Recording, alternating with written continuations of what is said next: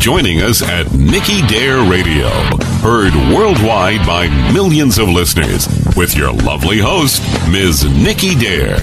Our podcast, hosted by Nicky Dare, is your home for education to safety and survival, leadership and inspiration. And now, here's your lovely host, Ms. Nicky Dare.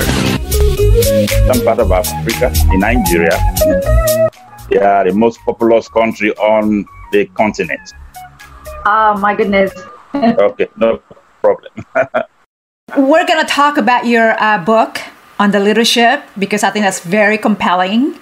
And I'm going to do a little small intro. Okay. And after that, we're going to get you on the screen because that's what it's all about. Okay. That's perfect. Is that better? Would you mind pronouncing your last name so I can pronounce it correctly? I understand. The last time I was on a show, the host was in London, in the UK, and she asked the same question. So I apologize in advance because, I have a very authentic also last name from my father, my born name. And, that's why I use this, author pen name, Dare. It's easy, it's like, don't worry about my birth name, my born name, Nobody can pronounce it correctly.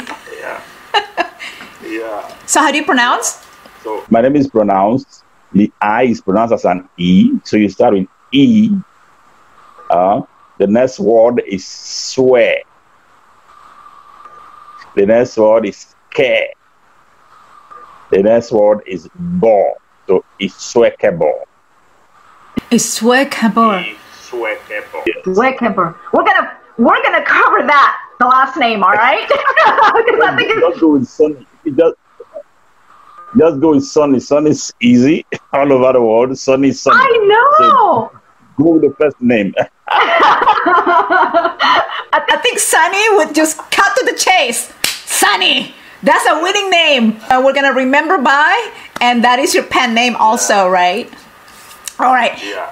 All right. It's been an interesting during this last few months, guys, while we are in this interesting time, uncertain times. No one has any crystal ball. I used to have one, by the way. But as to this unprecedented disasters that we're in, the pandemic, like globally, then some. Everyone has been affected around the world. Businesses, leaders as ourselves, pivoting, shifting, adjusting, all kinds of stuff. We are facing these challenges. And don't forget, we are part of the Earth's living system, about 7 point something billion of human beings, right? One of the exclusive episodes that I'm speaking with different individuals from around the globe to check in what and how they are coping with this pandemic, what matters in our lives that we can all sustain, rise, and thrive. All right, everyone, apa kabar? Selamat pagi, bonjour, buenos dias. All right, guys, how are you? Welcome back to Dare's podcast. Let's keep it here for the next hour or so. Well, I thought I'd take you guys around the world and get some unbiased responses and sharing stories and journeys during this global pause, what they do and what's going on within the region, country they live. Perhaps they are reopening. This morning, I have a very special guest, Sunny. Good morning. How are you? Good to have you here. It's always delightful to have an amazing author in my podcast, and I'm very honored to have a special guest who is an international keynote speaker. Very inspiring, and as I mentioned, he is an author. His book called Turning Every Leader into a Star. Learn the A to Z of leadership and soar. So we need to get a scoop on this book. Very amazing. I'm all for leadership, especially these days, guys. Very timely during uncertain times around the world, what it means. And I'm gonna turn it over to my special guest, Sunny. And, there's a lot of things going on in where he is right now. I believe he is, if I'm not mistaken, he is based in Africa, and would like to hear from him, obviously. He is an author of a great book that he just recently published in April. So we'd like to hear more about that. We're going to dig into that. I'm all about leadership, like I said. And, he wrote about leadership, how we can soar. So we're gonna listen and hear all about that. Good morning, Sunny. How are you? Good morning. Great, great. I'm fine, thank you. So what's the whole scoop there? You are based in Africa, right? Yes, I am. I'm in Africa, West Africa, Nigeria. How is it going over there as far as, first of all, pandemic, and then we'll get into your book about the business and how you're right now sustaining with your business, thriving. Share with us with that. Okay. Yeah, about the pandemic, it's been tough. It's a complicated life for everyone to move from where we were before the pandemic to where we are now, where the things that we usually would take for granted, like handshakes, hugs, kisses, sitting next to one another, simple things have become dangerous things.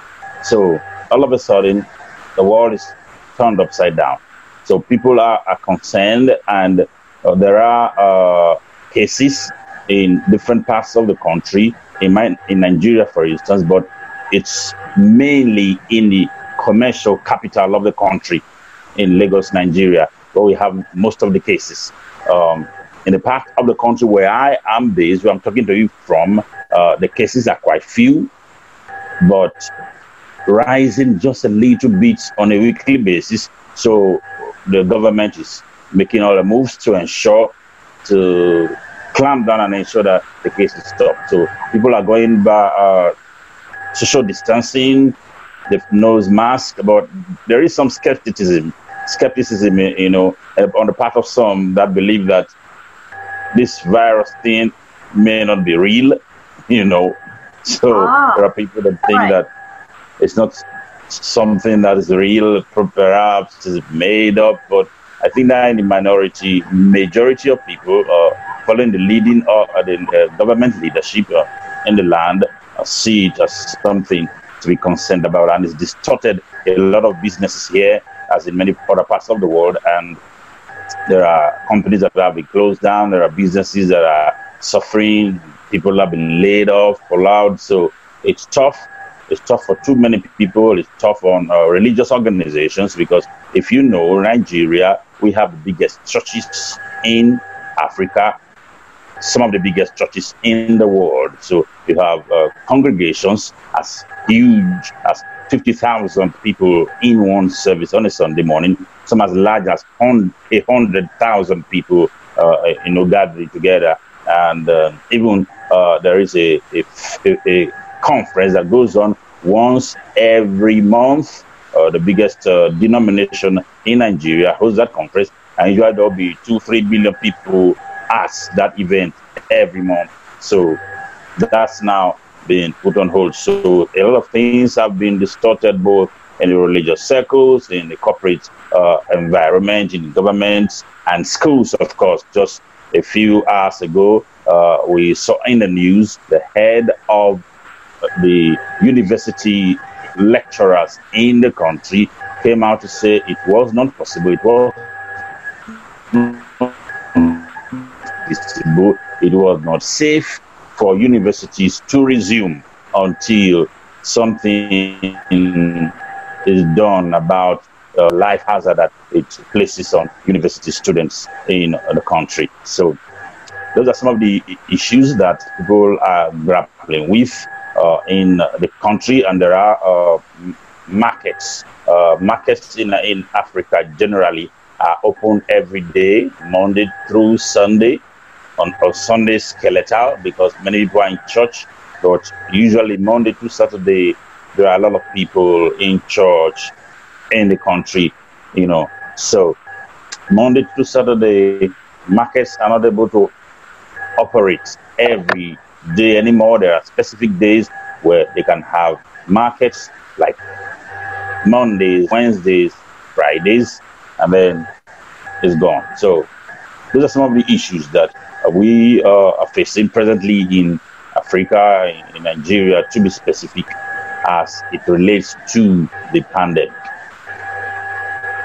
Right. So I was hearing there is a monthly meeting over there to discuss. Yeah. Now, to discuss just how many, is that just within your region, or is that inviting other regions? And then what is the goal for that? Is that just specifically for pandemic to discuss, No,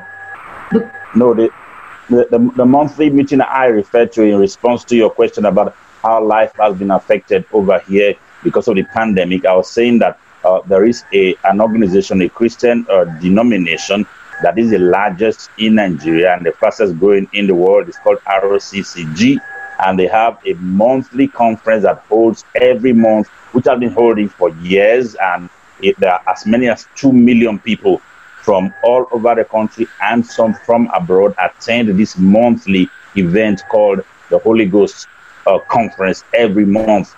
But that has been put on hold now, together with a lot of other church activities, because you understand that the biggest churches in Africa, some of the biggest churches in the world are located in Nigeria. Churches as big as 50,000 people, 100,000 people sitting down on a Sunday morning in the service. So all of those church activities have been curtailed because of the sheer number of people that will attend. So there's a limit on the number of people that can be in a service. So even if if the pastor has a church that is housing usually 50,000 people, now he has to have about 500 people in the service.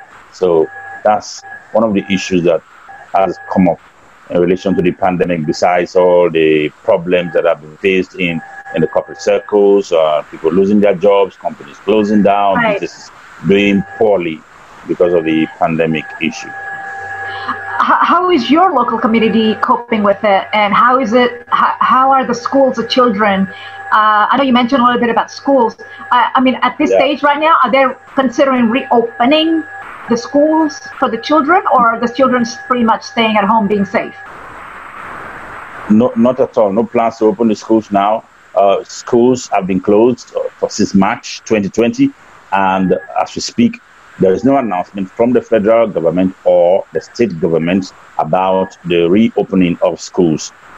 Just a few hours ago, the head of university lecturers in the country spoke about this issue, and he said that reopening the universities will be dangerous, will be calamitous for the life of children, teenagers mainly, who are students of the university, because it is not possible. Many of the universities in the country are very large. There are thousands and thousands of people in each university. So, and a sitting arrangement, the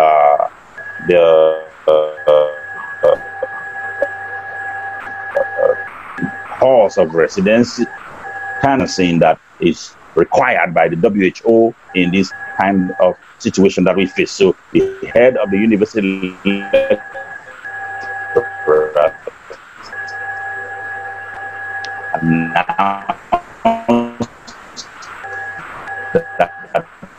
universities cannot open at the state governments all over the country are saying learning at home, going through their books. Some schools are trying to do something to see whether they can interact with the children online, but it's not practicable to most children because not every home has access to internet, not every home has access to smartphones. So this is not the developed countries where internet and smartphones are all over the place. This is a developing country. There are many students, even parents who never had a smartphone all of their lives, so they cannot cope with that kind of online arrangement that some schools are trying to push forward. So basically, schools are shut down until there is an announcement from the federal government or the state government. Then schools will resume. I think as it is, schools may likely resume in September, which would be the resumption of the new session.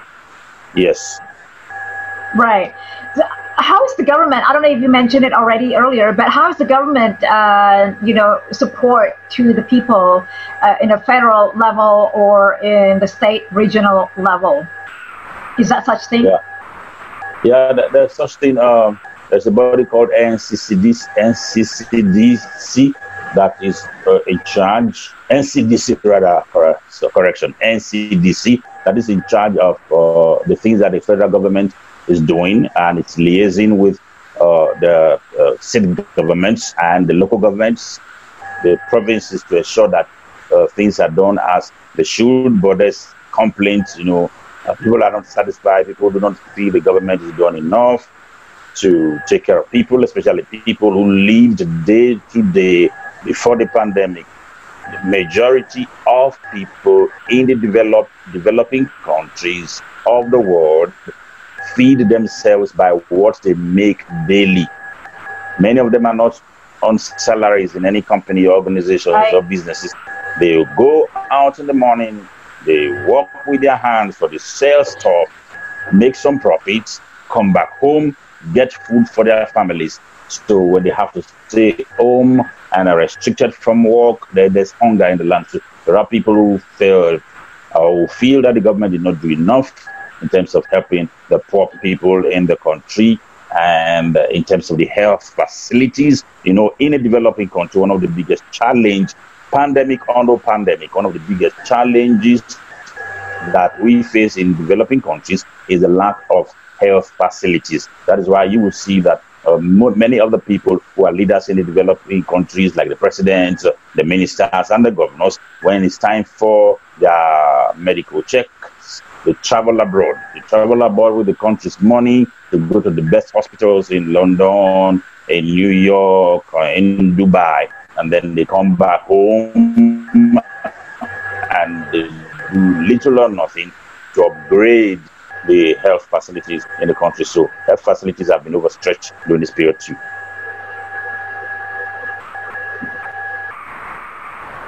Okay, all right, that's good. And as far as healthcare and everything, I mean, the government's still supporting the community as well, right?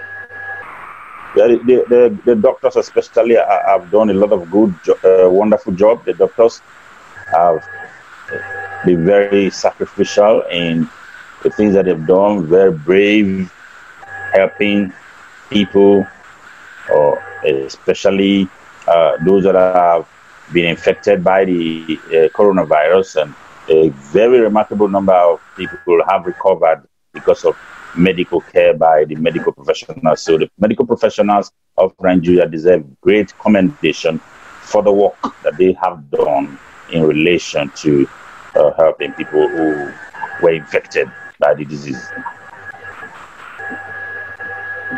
Okay, so let's get back to you with your business and all of that, because I really am so looking forward to discuss and then digging into your book.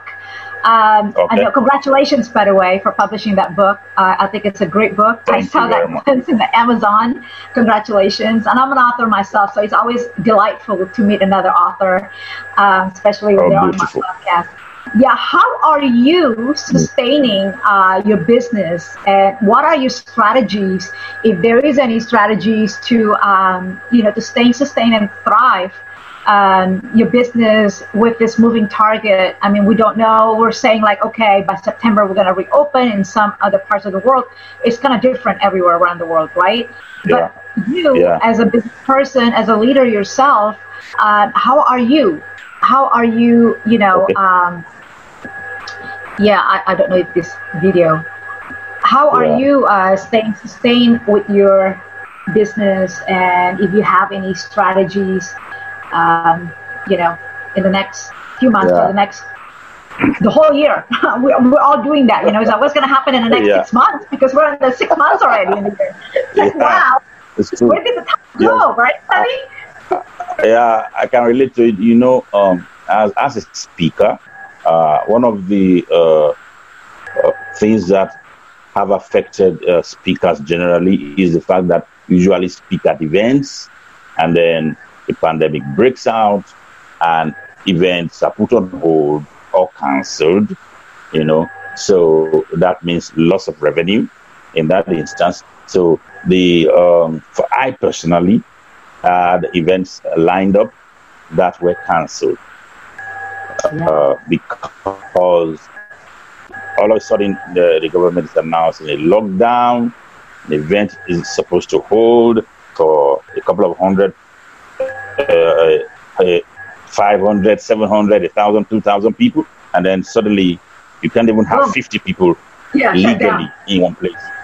So event organizers, contacted me to say, "Oh, sorry, the event is not holding anymore." So, and that's tough for someone who lives by makes his living from speaking. That's a challenge.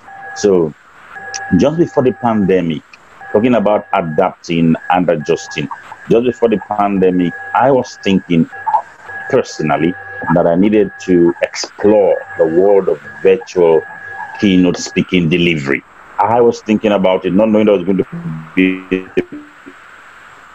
a pandemic. So I started to make some research about virtual deliveries, and then the pandemic broke.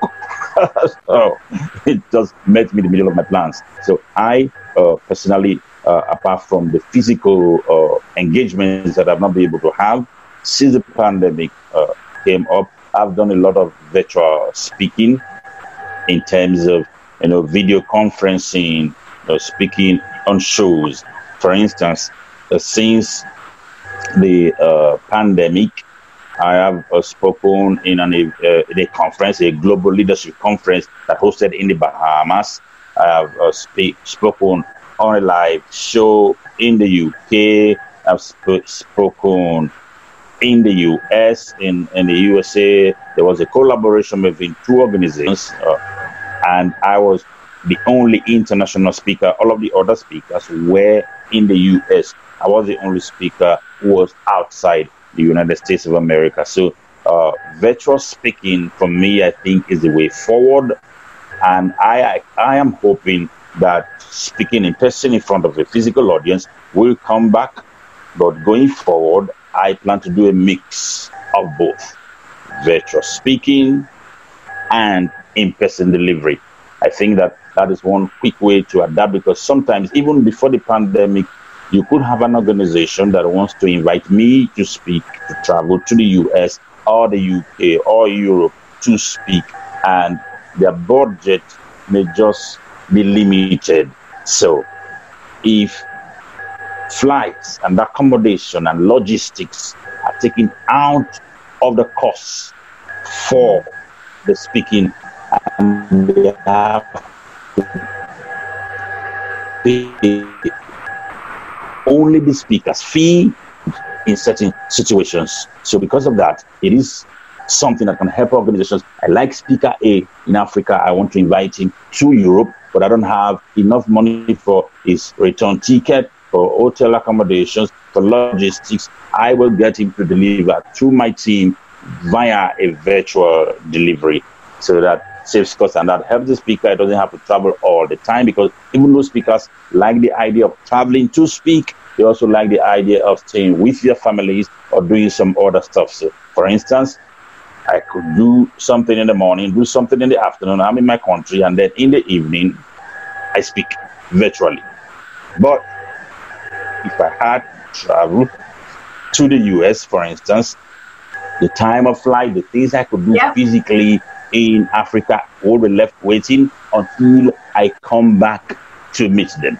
But if I had to do them, I can do them any time of the day, any time of the week, and then all of a sudden via Zoom, I'm flying to the USA to deliver a speech to an audience. That saves a lot of costs and a lot of stress on the part.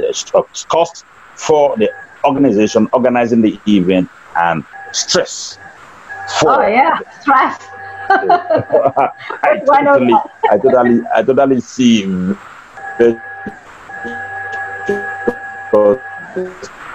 speaking as a way forward for the coronavirus, and speakers are still able to travel, because even though virtual delivery is effective, there is a place for physical, in-person, in a physical location delivery. You finish speaking, people like what you say, they want to have an interaction with you, they want to shake your hands, they want you to sign an autograph for them on a book they have, or on one of your books that they bought, and they want to chat with you. They may want one-on-one sessions with you. When you're done speaking, people say, "Oh, I like what he has to say. I want a one-on-one session. Please, when I live in the country, are you going to be around tomorrow? I have a free time. I want to pay for a one-on-one session with you." So all of those interpersonal interactions are very important in the calling of the speaker. So that is why I hope that a vaccine is discovered coronavirus can be treated so we can keep up with the virtual deliveries that we have really maximized during this period, but also have the opportunity.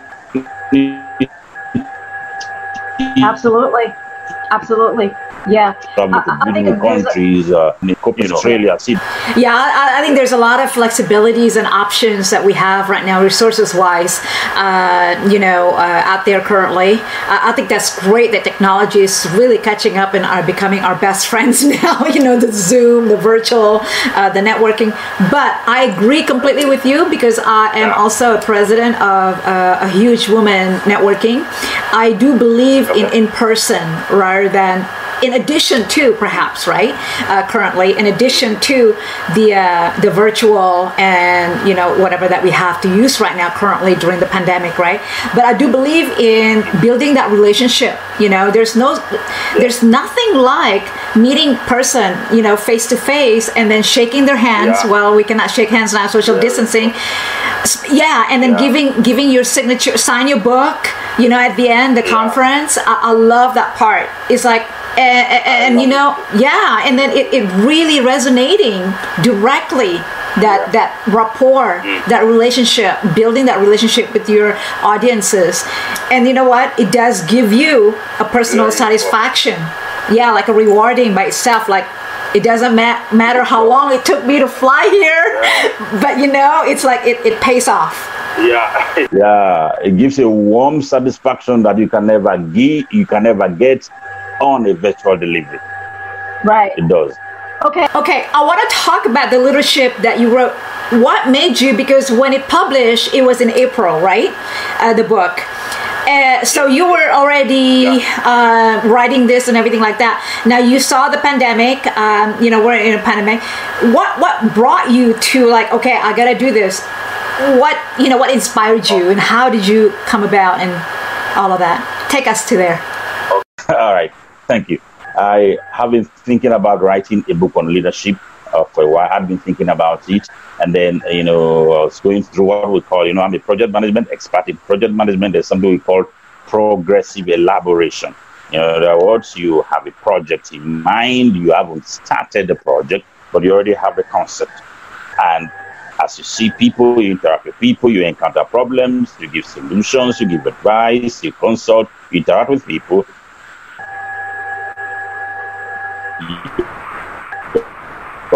Ideas about the delivery. So that process of continuously improving the idea, the objectives, the goals, the delivery mode of your project, even before you initiate it, we call it progressive elaboration. So I was going through progressive elaboration in my mind, thinking about the book on leadership, the best title, the cover, the context, the flow, So all of those were going on in my head, and I was putting something down that I would call skeleton. The human body, you have a skeleton under. That skeleton is the structure. Everything comes on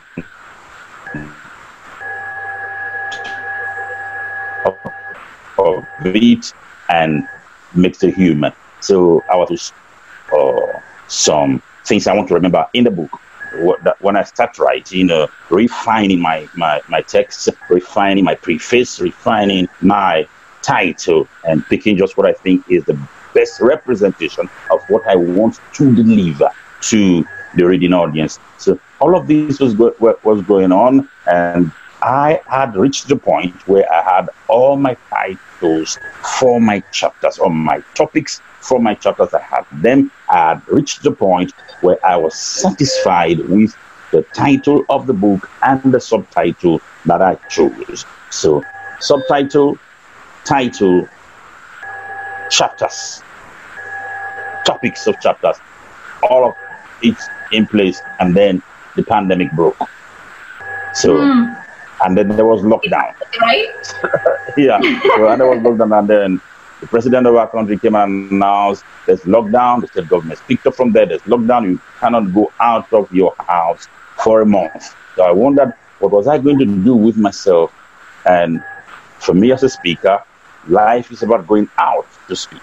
Now, You can't move. You can't even go out of your house and take a walk, let alone go speak in an event. So I said, this is my opportunity to write my book. So I started writing really aggressively.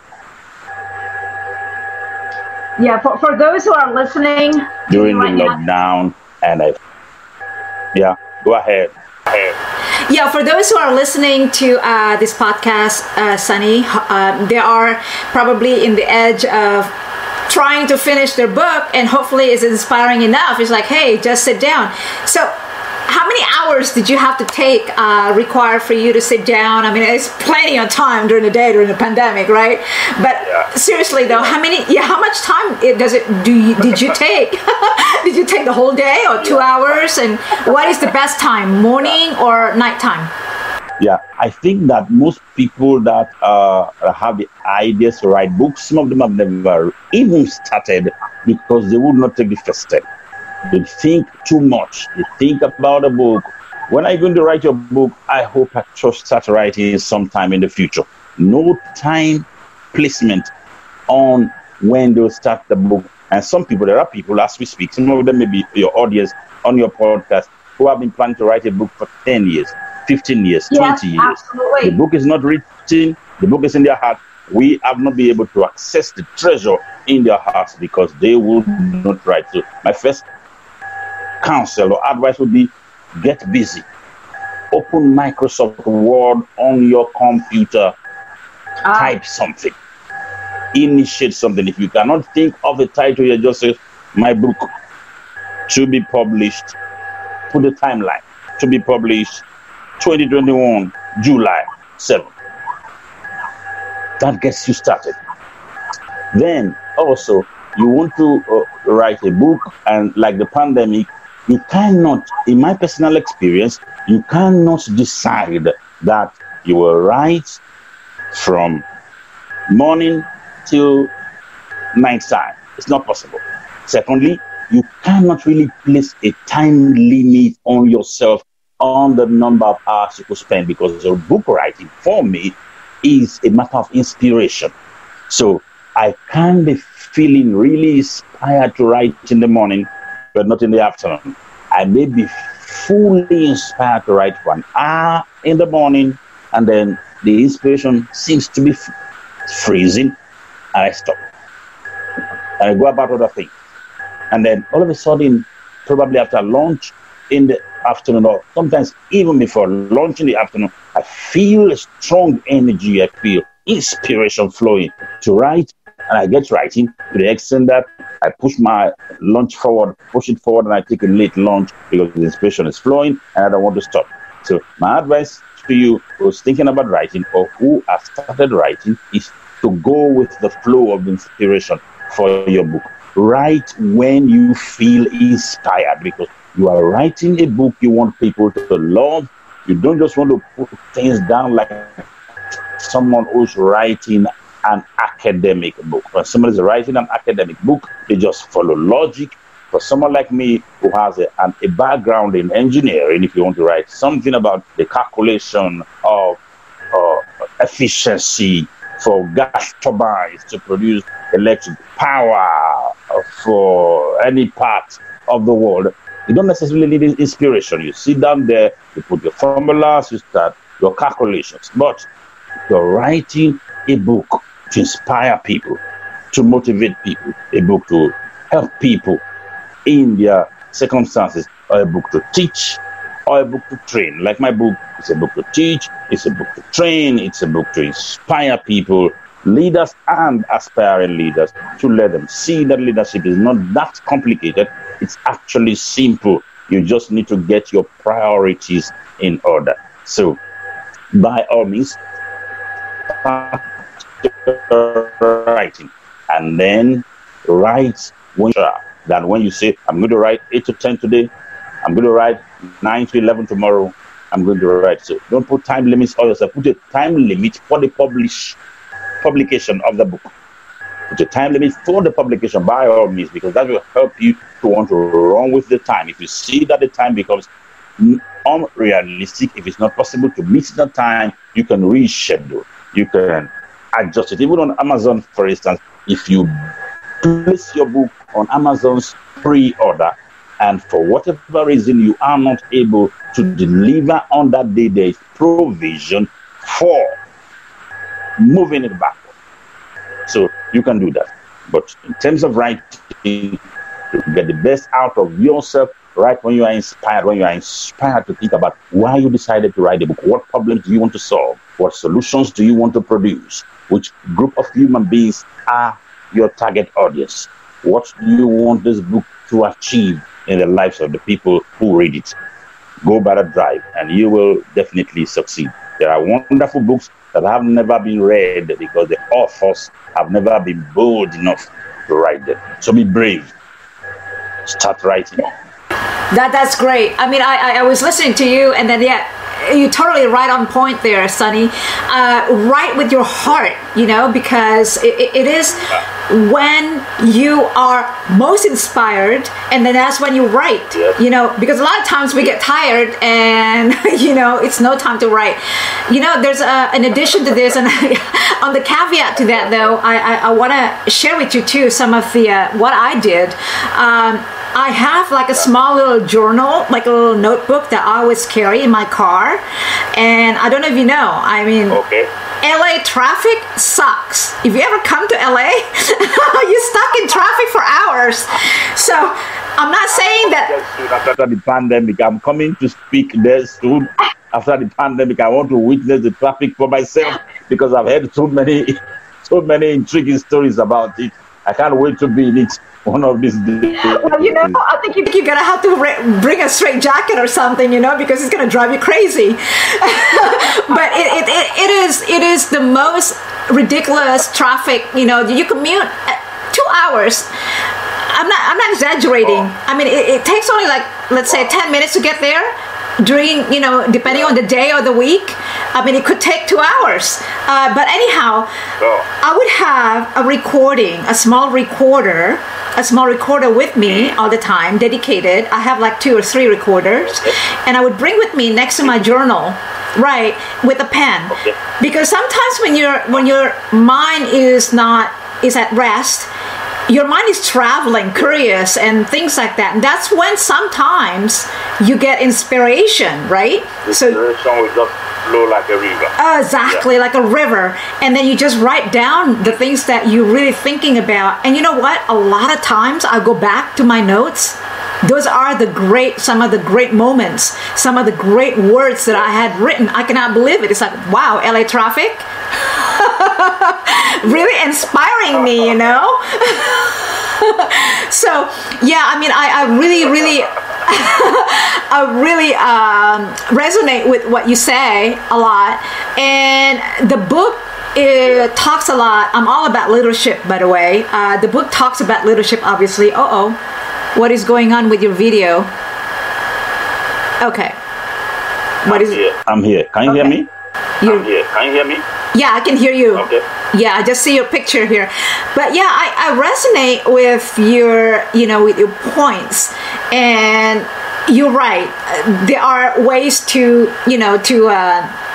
communicate this and how you want to address your message. Is it calculating inspiration, or is it a messaging of a theory and things like that?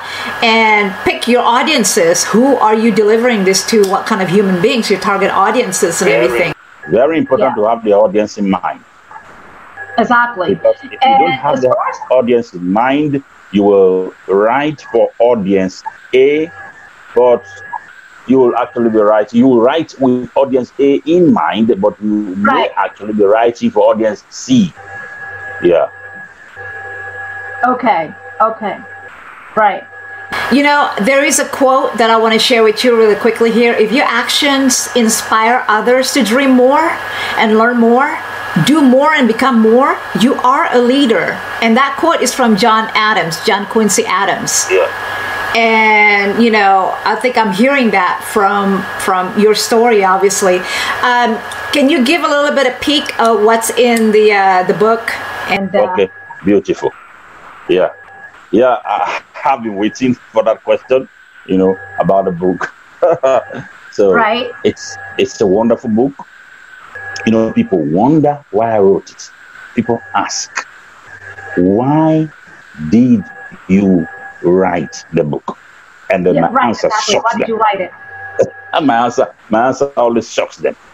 I wrote it because I was tired. Right. Yeah. I wrote it because I was tired. I was tired of seeing poor leadership in our world. Yes. I was tired of seeing leadership being portrayed as something for only a select few, because every human leads in some capacity or the other. I was tired of some leadership experts writing their books as though every reader and every leader has a master's degree in leadership. Yeah. So they write the book, but when people read it, they cannot comprehend it because they encounter a lot of leadership terminologies, leadership theories, leadership jargons that when they are done reading, rather than thinking about how to lead, they find themselves thinking about definitions and theories that they read in the book. And that is not the purpose of a book on leadership. So I was tired of leadership books written as though every leader, there are strong leaders on this continent of Africa and in other continents of the world who have never been to the university before. Well, some of them are leading big companies. Some of them are leading small businesses. So when you write a book on leadership, don't disenfranchise majority of humans, because not everyone has the privilege to go to the university. That was one of the reasons I was tired. Another thing I was tired that made me tired, that made me write, I was tired of the designs of school curriculums all over the world. I interacted, I did some research, I asked questions of teachers and students in the developed world and in the developed countries of the world. And you will be amazed, Nicky, you will be surprised that leadership is never taught to children in elementary schools. Leadership is never taught to children in high schools. And in many countries of the world, leadership is never taught as a subject of its own in the universities. In many countries of the world, to study leadership, you have to go for a master's degree or a PhD. How many of us as humans go that far in academic studies? Perhaps 1%. So, leadership, poor leadership, is the biggest problem of our world, but we are not teaching great leadership to the fastest learners in our world, who are children. Children in high schools and elementary schools are the fastest learners in the world. I'll give you an example. If you take a child who's never been to school before and the child is 10, and sit the child down in a classroom, and you take an adult 40 years old who's never been to school in his or her life, put them in a class and teach them something in an academic class, the child will catch up 10 times faster. So the fastest learners in our world are children.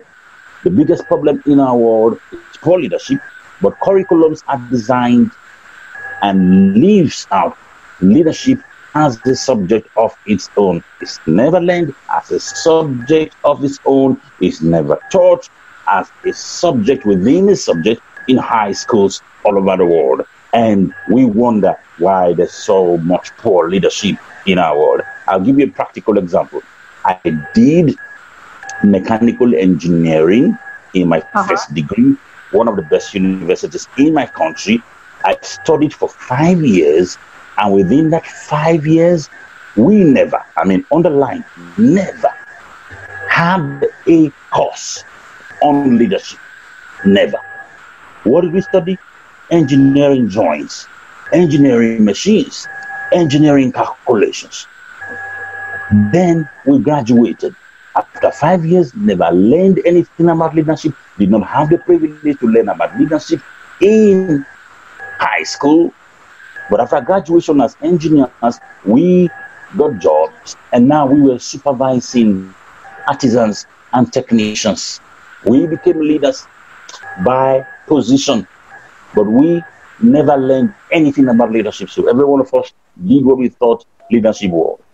That is why when you go to a typical engineering organization and you ask about the engineers who are heads of departments, the people who work under them will tell you that guy, he knows what he's doing. He knows his job as an engineer, but as a leader, he's clueless. Go to the hospitals.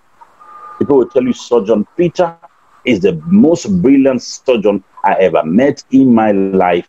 But I will tell you, as a nurse, as a leader, he is clueless. Why? This guy was never taught anything about leadership in medical school.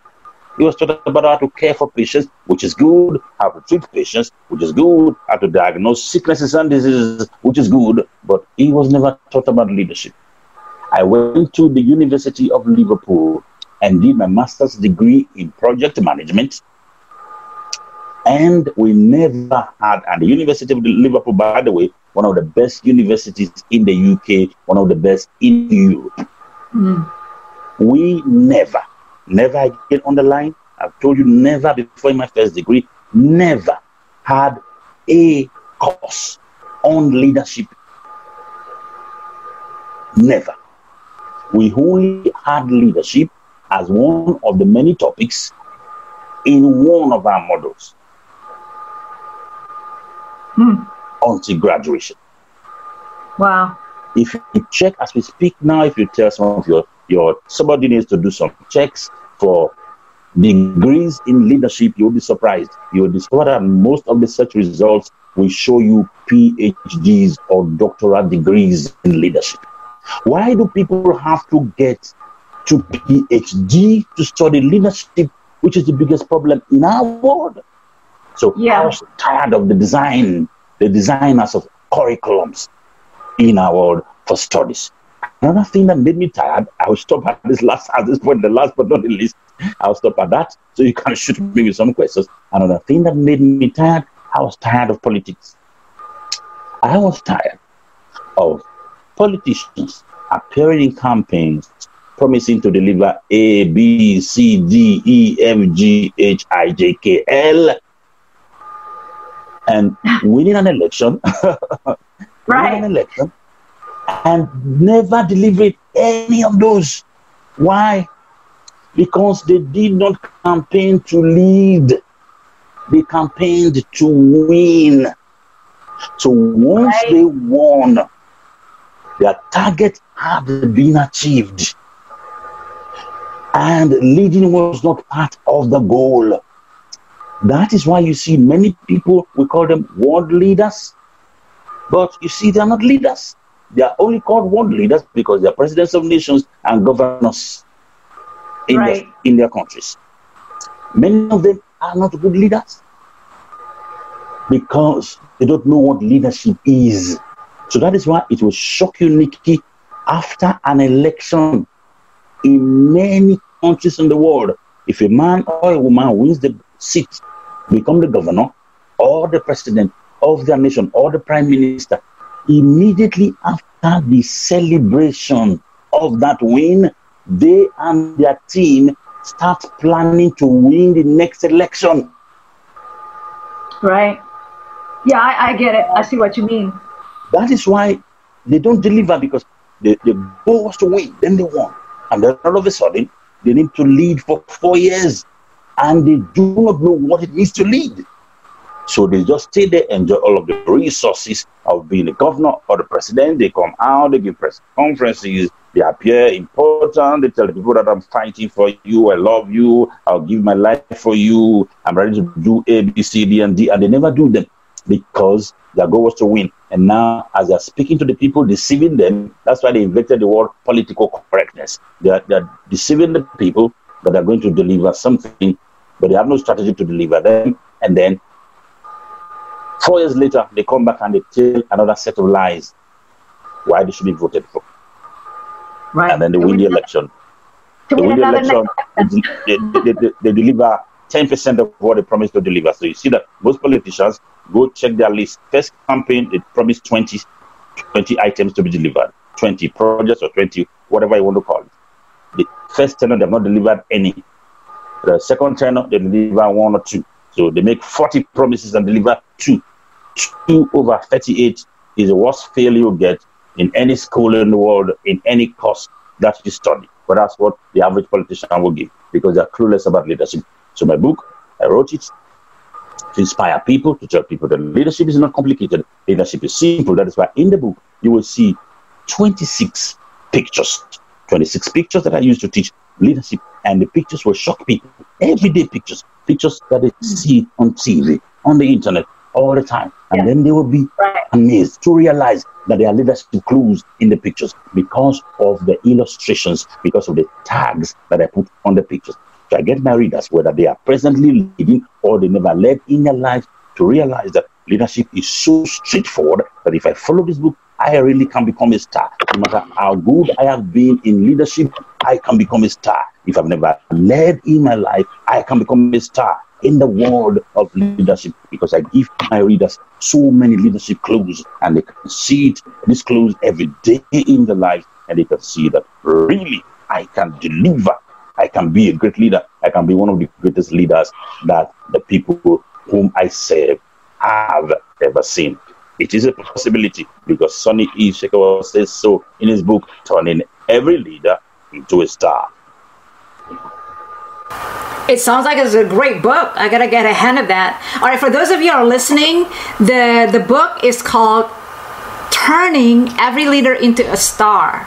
Learn the A to Z of leadership and soar. It is available on Amazon already, right? Yes, it is available on Amazon. Right. It's very, very compelling. The message sounds like, and it is something that every leader should probably. Let me go back a little bit here. I believe that it is a choice. Leadership is a choice. Right? And it's never been taught from us. I mean, it's something that, look, it's a skill. I mean, it's a skill that you have to acquire, basically. Whoops, sorry about that. Something fell down. No problem. No problem. Yeah, I think the video is not working, right? Your video. Problem with the lighting, so I just decided to go on audio. The audience, did you see me or they just hear me? No, just your picture. Oh, okay. Were they seeing me before this time when we started the podcast? Did they see me?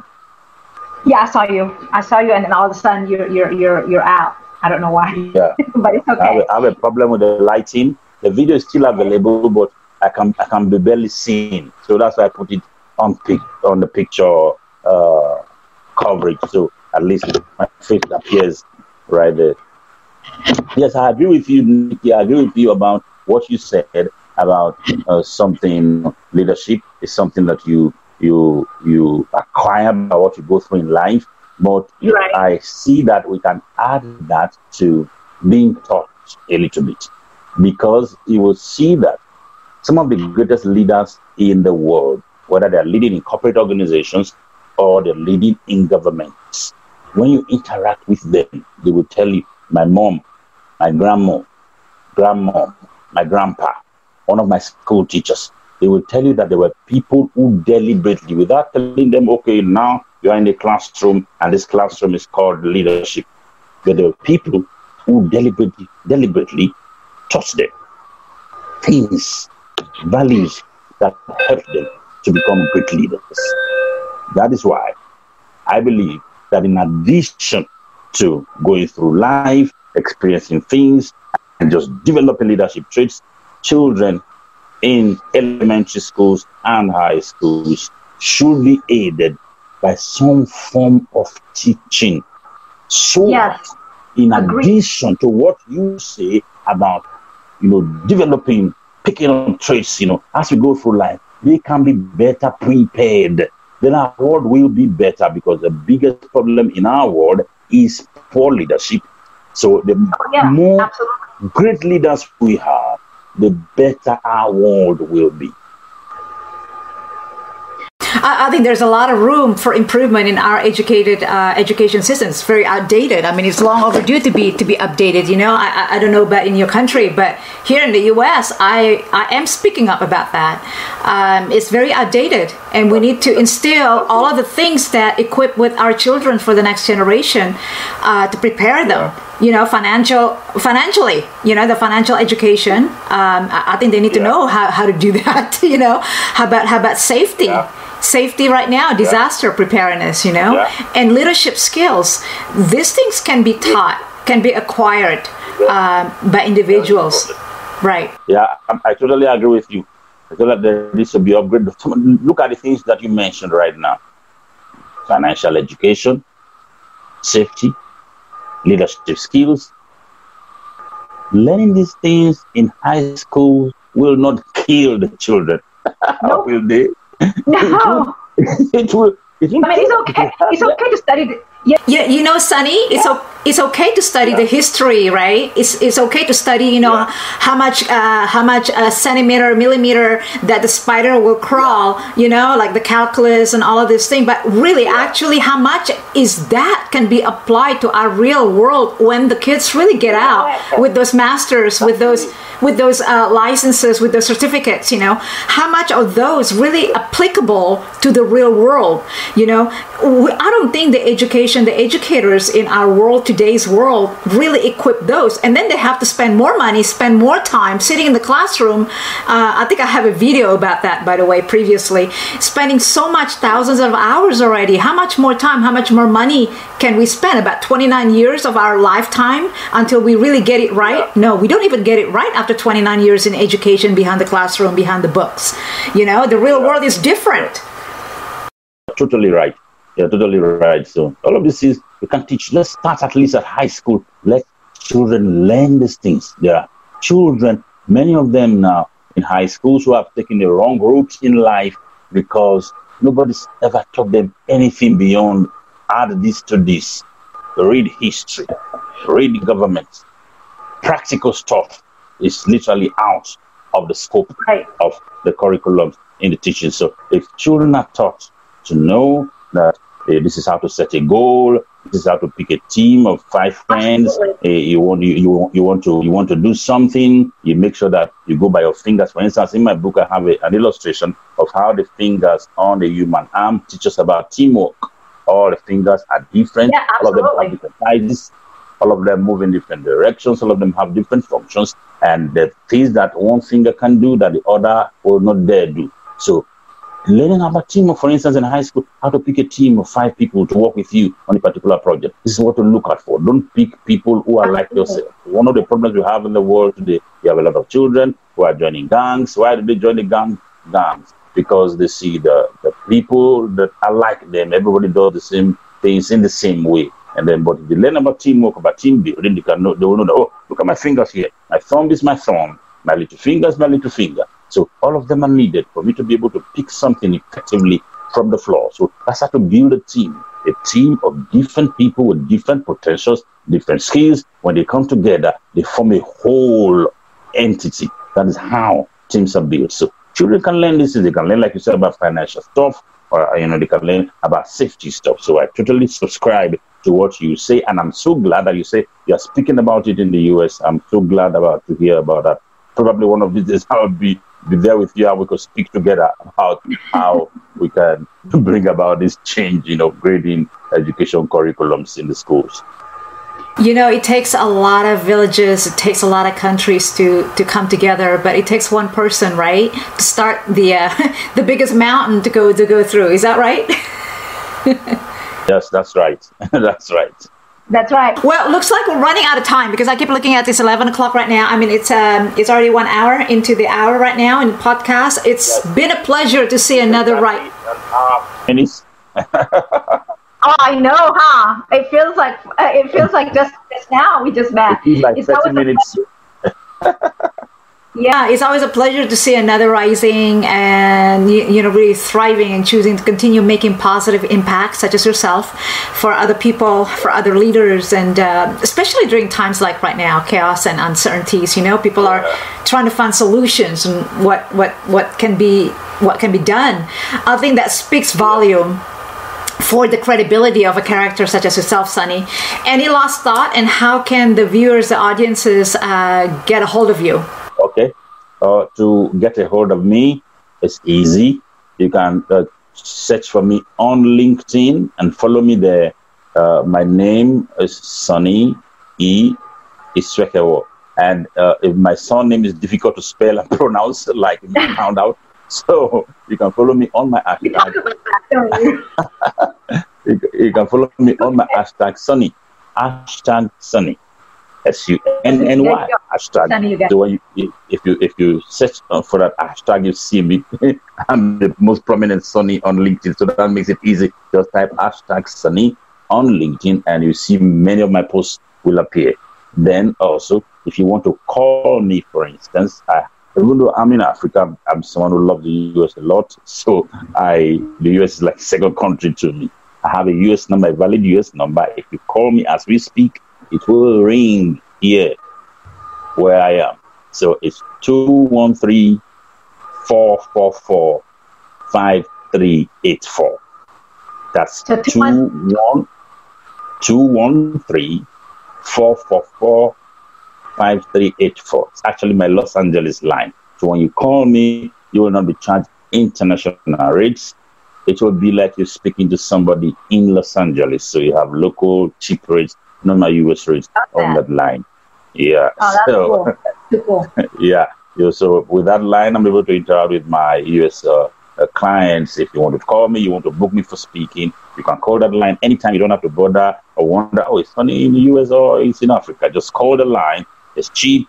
It's like you call in Los Angeles. The rate to Los Angeles is the same all the time. It never changes. And I will talk to you when we can do anything that you want me to do. And then last but not least, you can send an email. To send an email, just send to book Sonny 10. That's all. Book BOOK, as in to book me to speak. Book Sonny 10 at gmail.com. Book Sonny 10 at gmail.com. So with those three, you can reach me anytime you would like to speak with me. I am available to talk with you. Yeah. Right. That's great. My picture is back. My video is back, but it came at the time when we're going out. We're preparing to go off the podcast. But at least Nicky can see me again. Right. I'm going to put all that together, the information that he just said, into your podcast bio. And I think those three contact information will be very, very, very, very super for the audience to get a hold of you. I really like that. That's very important. Right. Last thing before we go, guys, I want to mention about empathy. Empathy is like a big deal right now. I think we need to focus in practicing this even more during times like this. In a general sense, yeah, it's very, very true. Empathy is the ability, our ability to see the world through other people's eyes, to see what they or others see and feel what they feel and experiencing things as they do. We touched on this about leadership a while ago with Sonny. But of course, we know that none of us can really fully experience things that someone else does, right? But we can attempt to get as close as possible as we do this by putting aside our own preconceived ideas and thoughts and choosing and understand the ideas and thoughts and needs of others instead. So with that said, I think that sums it up. With that said, in times of chaos, let's continue to practice more of this empathy as well as kindness to others. Practice empathy in this difficult time. People are challenged. People have faced what they never faced in their lives. People have lost businesses. More importantly, people have lost loved ones. So to be in a state of constant empathy is a gift that you can give to the fellow human being. This is a time for us to extend our humanity and show love and care for one another, because all of us are humans and we need each other on God's beautiful planet. No matter who we are, no matter where we are headed, no matter how we look, we must learn to love each other and care for each other and show our humanity. And like Nicky said, empathize with people, because everybody you meet is facing one challenge or the other. We're all humanity. This is our home. Planet Earth is our home. We're all citizens of this humanity. I think we all sharing the same space, and we need to connect to each other. And the world needs more of this more than ever right now, like Sunny was saying. So when you live. Right, when you live for your happiness and serving others, such as what he's doing, he's a great leader and then author also. My goodness, I got to grab your copy of your book. Your life will overflow with joy and peace. And I promise you it will. All right, thank you again, Sunny, for sharing your journey and valuable tips during this pandemic lockdown. And please come back again next time, okay? I will. I am looking forward to coming back on your podcast, Nicky. I'm looking forward to coming back. I really enjoyed my time here. Like you said, it's been over an hour, but it felt like 30 minutes because we were so connected in the podcast, and I'm sure that your audience loved it. I agree with that, with the podcast guests like yourself. All right, he is podcasting from Africa. So guys, I'm on LinkedIn too. That's how I met Sunny. Come on over and connect with us there, okay? I'm there too. So I also post videos regularly on my YouTube channel. I will be posting this podcast on the YouTube channel. Check some inspiration, educational stuff there. Don't forget to subscribe, obviously. Leave me any feedback. That's all from now. And I just want to say the broadcasts are available in all participating platforms, and typically it's on iHeartRadio and iTunes. That's very, very, very, very flexible and convenient for you guys, because everybody now has smartphone, and you can download the app iHeartRadio and iTunes podcast. Again, thank you so much for our special guest Sunny for being here this morning. Wishing you the best and more success in your career. Please stay safe to your loved ones and children and your family. Sharing and continue to promote optimism and hope that with our collective, both professionally, business and personally, guys, at home, at your work, actions, as we all get a handle on this pandemic soon as it will pass through, as it always has been, like just like any other crisis we have endured in our world. And that is the truth. Right, until then, this is Nicky Dare. I am signing off right now, and I really enjoyed talking with Sunny. Really very down-to-earth guest, and I really enjoyed our podcast this morning.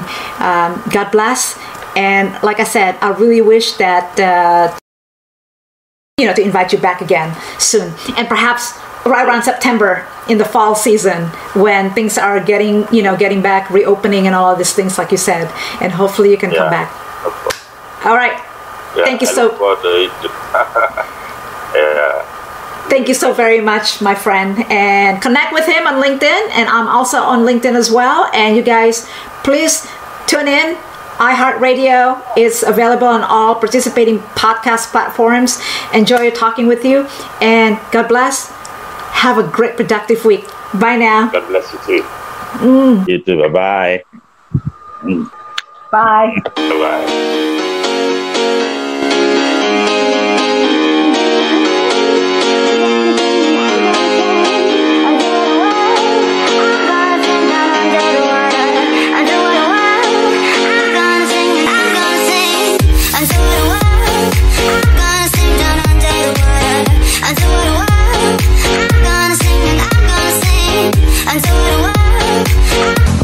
You have been listening to Nicky Dare's Radio, a podcast of sustainability with your host, Ms. Nicky Dare.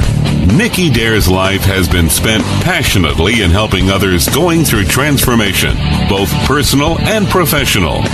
Workshops on safety preparedness, situational awareness are available. Also available, the Transformational Coaching Series. For corporate and private group pricing, please contact us. please visit her website, nickydare.com. All of her broadcasts are available for free download on iTunes podcast Nicky Dare. For more details on opportunities for sponsorships and speaking engagements, please email us at education@nickydare.com. Join her next time, Living in Purpose and Passion. Our mission is to live a sustainable life. With your host, Nicky Dare.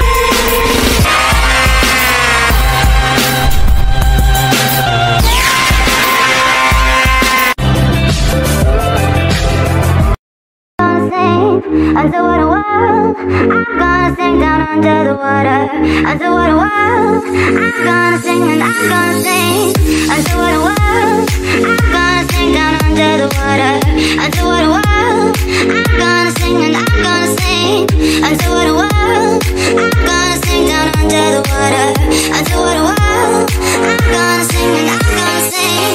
Under the world, I'm gonna sing down under the water. Under the world, I'm gonna sing and I'm gonna sing. Until the world, I'm gonna sing down under the water. Until the world, I'm gonna sing and I'm gonna sing.